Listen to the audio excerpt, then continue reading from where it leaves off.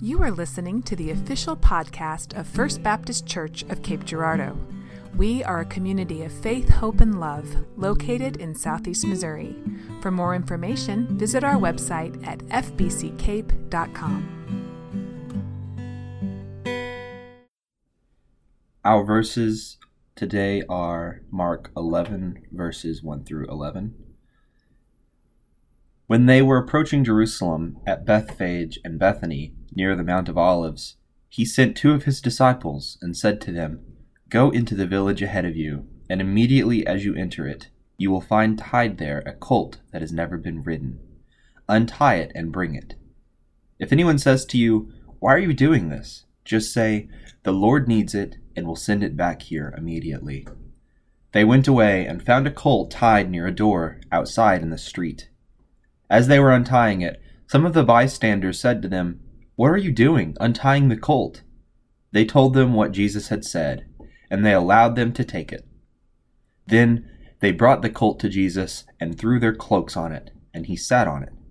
Many people spread their cloaks on the road, and others spread leafy branches that they had cut in the fields. Then those who went ahead and those who followed were shouting, "Hosanna! Blessed is the one who comes in the name of the Lord. Blessed is the coming kingdom of our ancestor David. Hosanna in the highest heaven." Then he entered Jerusalem and went into the temple. And when he had looked around at everything, as it was already late, he went out to Bethany with the 12. This is the word of the Lord. Praise be to God. When is a moment in your life that you remember time slowing down to a crawl?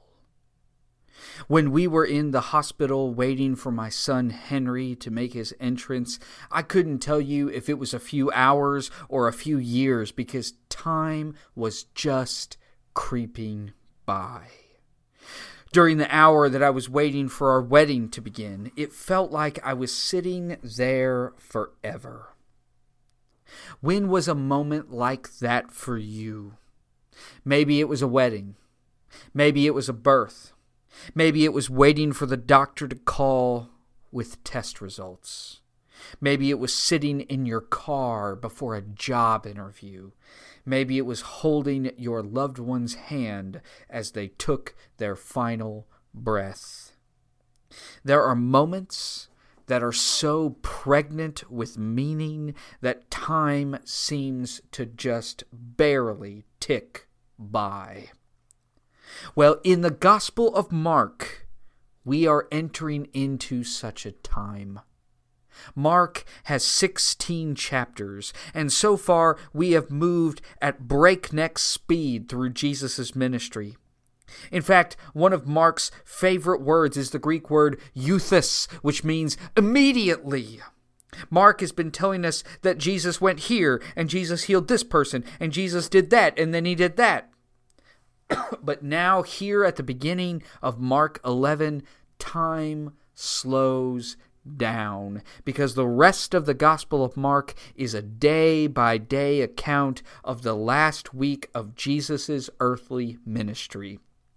Mark slows the telling of his story because he does not want us to speed past any detail. It's that important.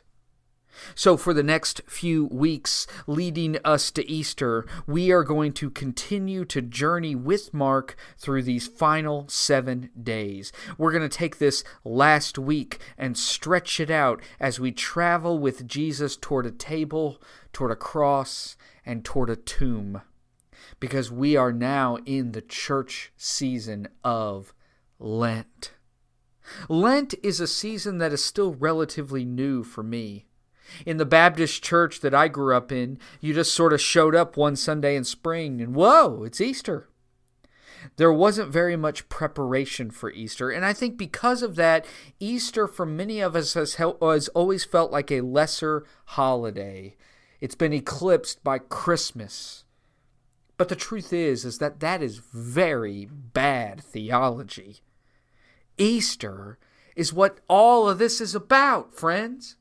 And something that important, something that significant, we should not enter into lightly. Sometimes Baptists like me can get uncomfortable with things like Lent because we've been taught to be suspect of anything that feels too liturgical.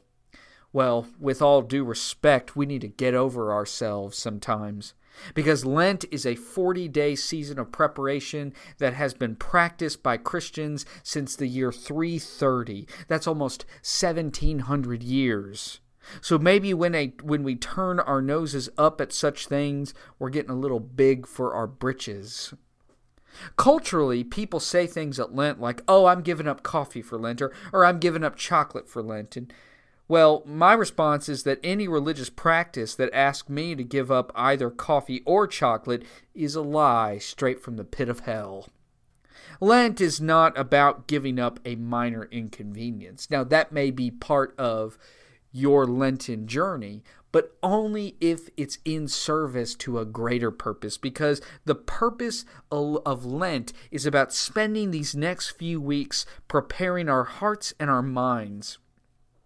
We are on the road to the cross and to the empty tomb with Jesus, and as we walk through this journey, Lent is our time to examine our hearts before we get to Easter. So during this season, as we explore these final days together, I invite you to ask yourself honestly, am I prepared to follow Jesus? Am I prepared to follow Jesus in the midst of the darkness of Good Friday? Am I prepared to follow Jesus in the blinding light of Easter Sunday? So we are going to allow time to stretch. We're going to prepare our hearts to meet both the dark and the light of this last week. And we begin with Sunday. Jesus and his disciples have been on the way to Jerusalem for some time now. When they get to a little town called Bethany, they're just a few miles from Jerusalem. And Jesus gives them some odd instructions. He sends two of the disciples ahead and says, go on ahead of us, and in the village you'll see a colt. Untie it from its post and bring it to me. And if anybody stops you and asks, what are you doing? Then you just say, the Lord needs it, and we'll send it back. Would that work for you? Let's say you go out to the parking lot and somebody was getting in your car, and what if they said, well, the Lord needs it, and I'll send it back shortly? I don't think that would work for me. But it works here. Now, why these instructions? Did Jesus somehow arrange this exchange ahead of time? Yeah, maybe. Is this maybe an example of his divinity at play? I think so. But whatever the circumstances, what we are meant to understand is what Jesus is doing here and what he is about to do and what he is on the road to do. All that he does here is on purpose and with intentionality. And as we begin this week, you have to be willing to engage with the context that this final week takes place. So here's what you need to know about this story. Jesus's was not the only triumphal entry into Jerusalem that day. Mark tells us that this story takes place at the beginning of the Passover festival. Now that's an important detail, because during Passover, the population of the city of Jerusalem would swell. The normal population of Jerusalem was about 40,000 people, but during Passover, people would flock to the city and to the temple. So the city would overnight go from 40,000 to about 250,000 people. Now, this amount of people tended to make the Roman Empire a little nervous. In fact, over a century before the time of Jesus, there was a revolt amongst the Jewish people. It was led by a family called the Maccabees, and ever since then, the Romans looked on Jerusalem with nervousness and anxiety because they knew the region was still a powder keg. There was a governor who was appointed by the Roman government to keep his eye on the Jewish people.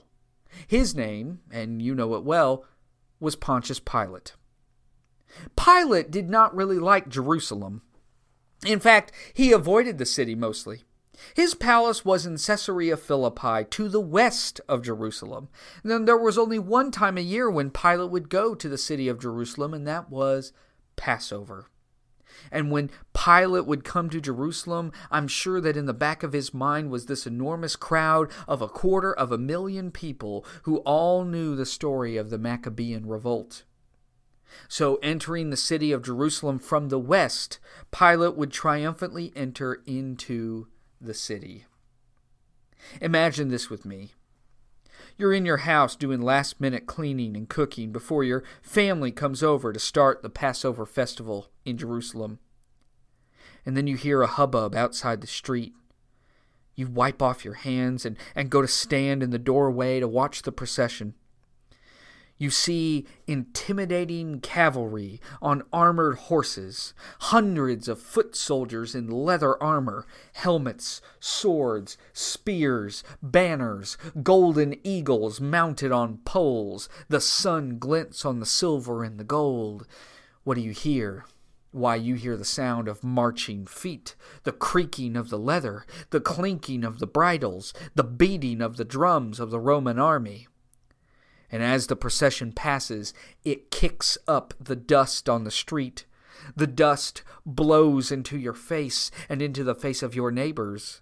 The dust seems to almost slap you in the face and command you that you remember that in the midst of your people's little celebration of being liberated from slavery in Egypt hundreds of years ago, don't you forget that Big Brother is watching and you better keep in line.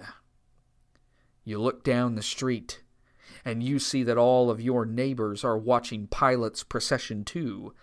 On their faces you see mixtures of curiosity, awe, resentment, vengeance, and anger.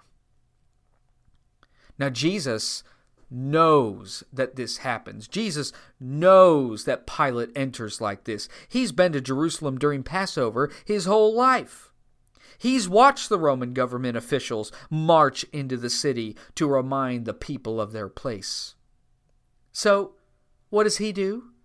Why, he decides to make his own entry into Jerusalem. While Pilate is coming from the west, Jesus enters the city from the east. What Jesus is doing here in this triumphal entry is street theater. It's something that the prophets in the Old Testament specialized in. In Jeremiah 27, to demonstrate the oppression of the people, the prophet Jeremiah walks around the city with an ox yoke strapped to him. In Ezekiel chapter 4, to show the exile of the people, the prophet Ezekiel lays on his left side for 390 days and on his right side for 40 days. In Isaiah chapter 20, the prophet Isaiah demonstrates the brazen conquest of the people by preaching naked for 3 years. Street theater was a way to prophetically teach the people about what God really wants them to be doing. There's a documentary that came out in the year 2007 called What Would Jesus Buy? It's about a man who calls himself Reverend Billy. He decks himself out in fine suits with large coiffed hair, and he's followed by a singing choir in robes called the Stop Shopping Choir. What they do is that every Black Friday, they go to some of the largest malls and shopping centers in the country, and they sing songs about the dangers of consumerism. Then Reverend Billy will preach these emotional and energetic sermons right there in the food court. He calls Black Friday the Shopcopalypse, and he will go to the cash registers and perform exorcisms to remove the demons from those cash registers. It's kind of funny, but it's also kind of uncomfortable. It's not really meant to just entertain, it's meant to make us think. Wait, what would Jesus buy? Do I really need this extra thing? And that's what street theater is. It's political guerrilla tactics to make a larger point. That is what Jesus is doing on this Sunday of his last week as he enters Jerusalem. Jesus is marching into Jerusalem on the same day that Pilate is marching into the city, because Jesus wants to make a distinction between what Pilate's parade is about and what Jesus' parade is about. The triumphal entry is a counter procession. Friends, this is Occupy Jerusalem. And these actions are right in line with what the Hebrew Bible tells us the Messiah will do. The prophet Zechariah in Zechariah chapter 9, 9-10 puts it this way: "Rejoice greatly, O daughter Zion. Shout aloud, O daughter Jerusalem. Lo, your king comes to you. Triumphant and victorious is he, humble and riding on a donkey, on a colt, the foal of a donkey.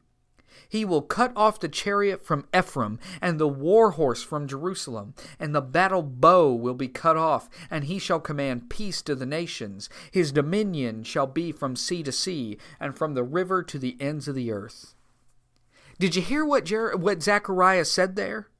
It's not just about the Messiah entering and being humble and riding on a donkey. It is. But it's also about how this king will banish war and the weapons of war from the land. Zechariah mentions how the chariot, the war horses, and the bows will be removed from the land. Maybe kind of like the chariot and the war horses and the bows that Pilate brings with him. Because this king that Zechariah envisions will bring about a kingdom of peace. The entry of Pilate into the city embodied the power and the glory and the violence of the empire that ruled the world. But Jesus' entry was triumphant in another way, because it embodied a different vision for the world, the kingdom of God. Now, the people recognize that Jesus is doing something very snarky here, so they rush out to the streets to see him pass by. And I like to imagine that Jesus timed his entry to directly compete with Pilate's entry into the city. I like to imagine Pilate seated on his armored white stallion and thinking, wait, wasn't the crowd bigger last year? The people flock to see Jesus. They lay down their cloaks, they wave palm branches, and they shout, "Hosanna!" which means save us. And it shows that the people are excited by the street theater, but they still don't seem to get it. Because they still think that Jesus is riding into town to topple their foreign oppressors. The people think that Jesus is there to save them from the Romans, when in reality, Jesus is there to save them from themselves. Jesus is there to save them from their sin. And we still need that. We still need that as we explore this last week of Jesus' life. Now, sometimes I think that we love the vagueness of the phrase that Jesus saves us from our sins. The more broad and vague we can keep that, then we don't have to wrestle with any specific sins in our lives. Well, as I look at the crowd, and as I even look at who we are today, I can see three specific kinds of sins that the people needed saving from and that we still need saving from. Number one, we must be saved from a cheap faith. Throughout all of the Gospel of Mark, we have seen that Jesus is not looking for disciples who are just fair-weather friends. He is looking for people who are willing to follow him into Jerusalem, who are willing to follow him to the darkness and the pain that will accompany Good Friday. And we're sometimes guilty of making faith into a kind of therapeutic salve that helps us to live our best life now.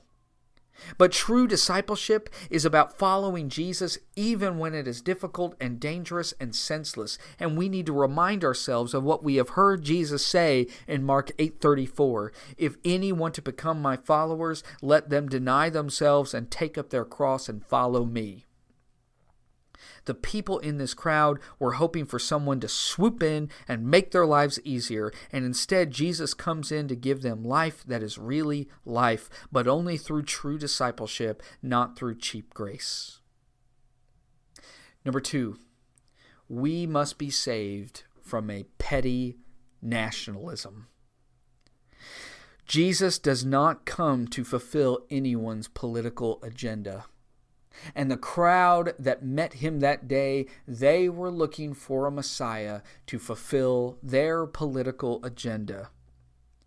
Yet in our day, still now, people of all partisan stripes love to drape their perspectives in the flag and assume that Jesus not only endorses their candidates or their slogans or their policies, but is at work through them to accomplish their political goals. Now, there's nothing wrong with patriotism. We are so blessed to be in a country with freedoms.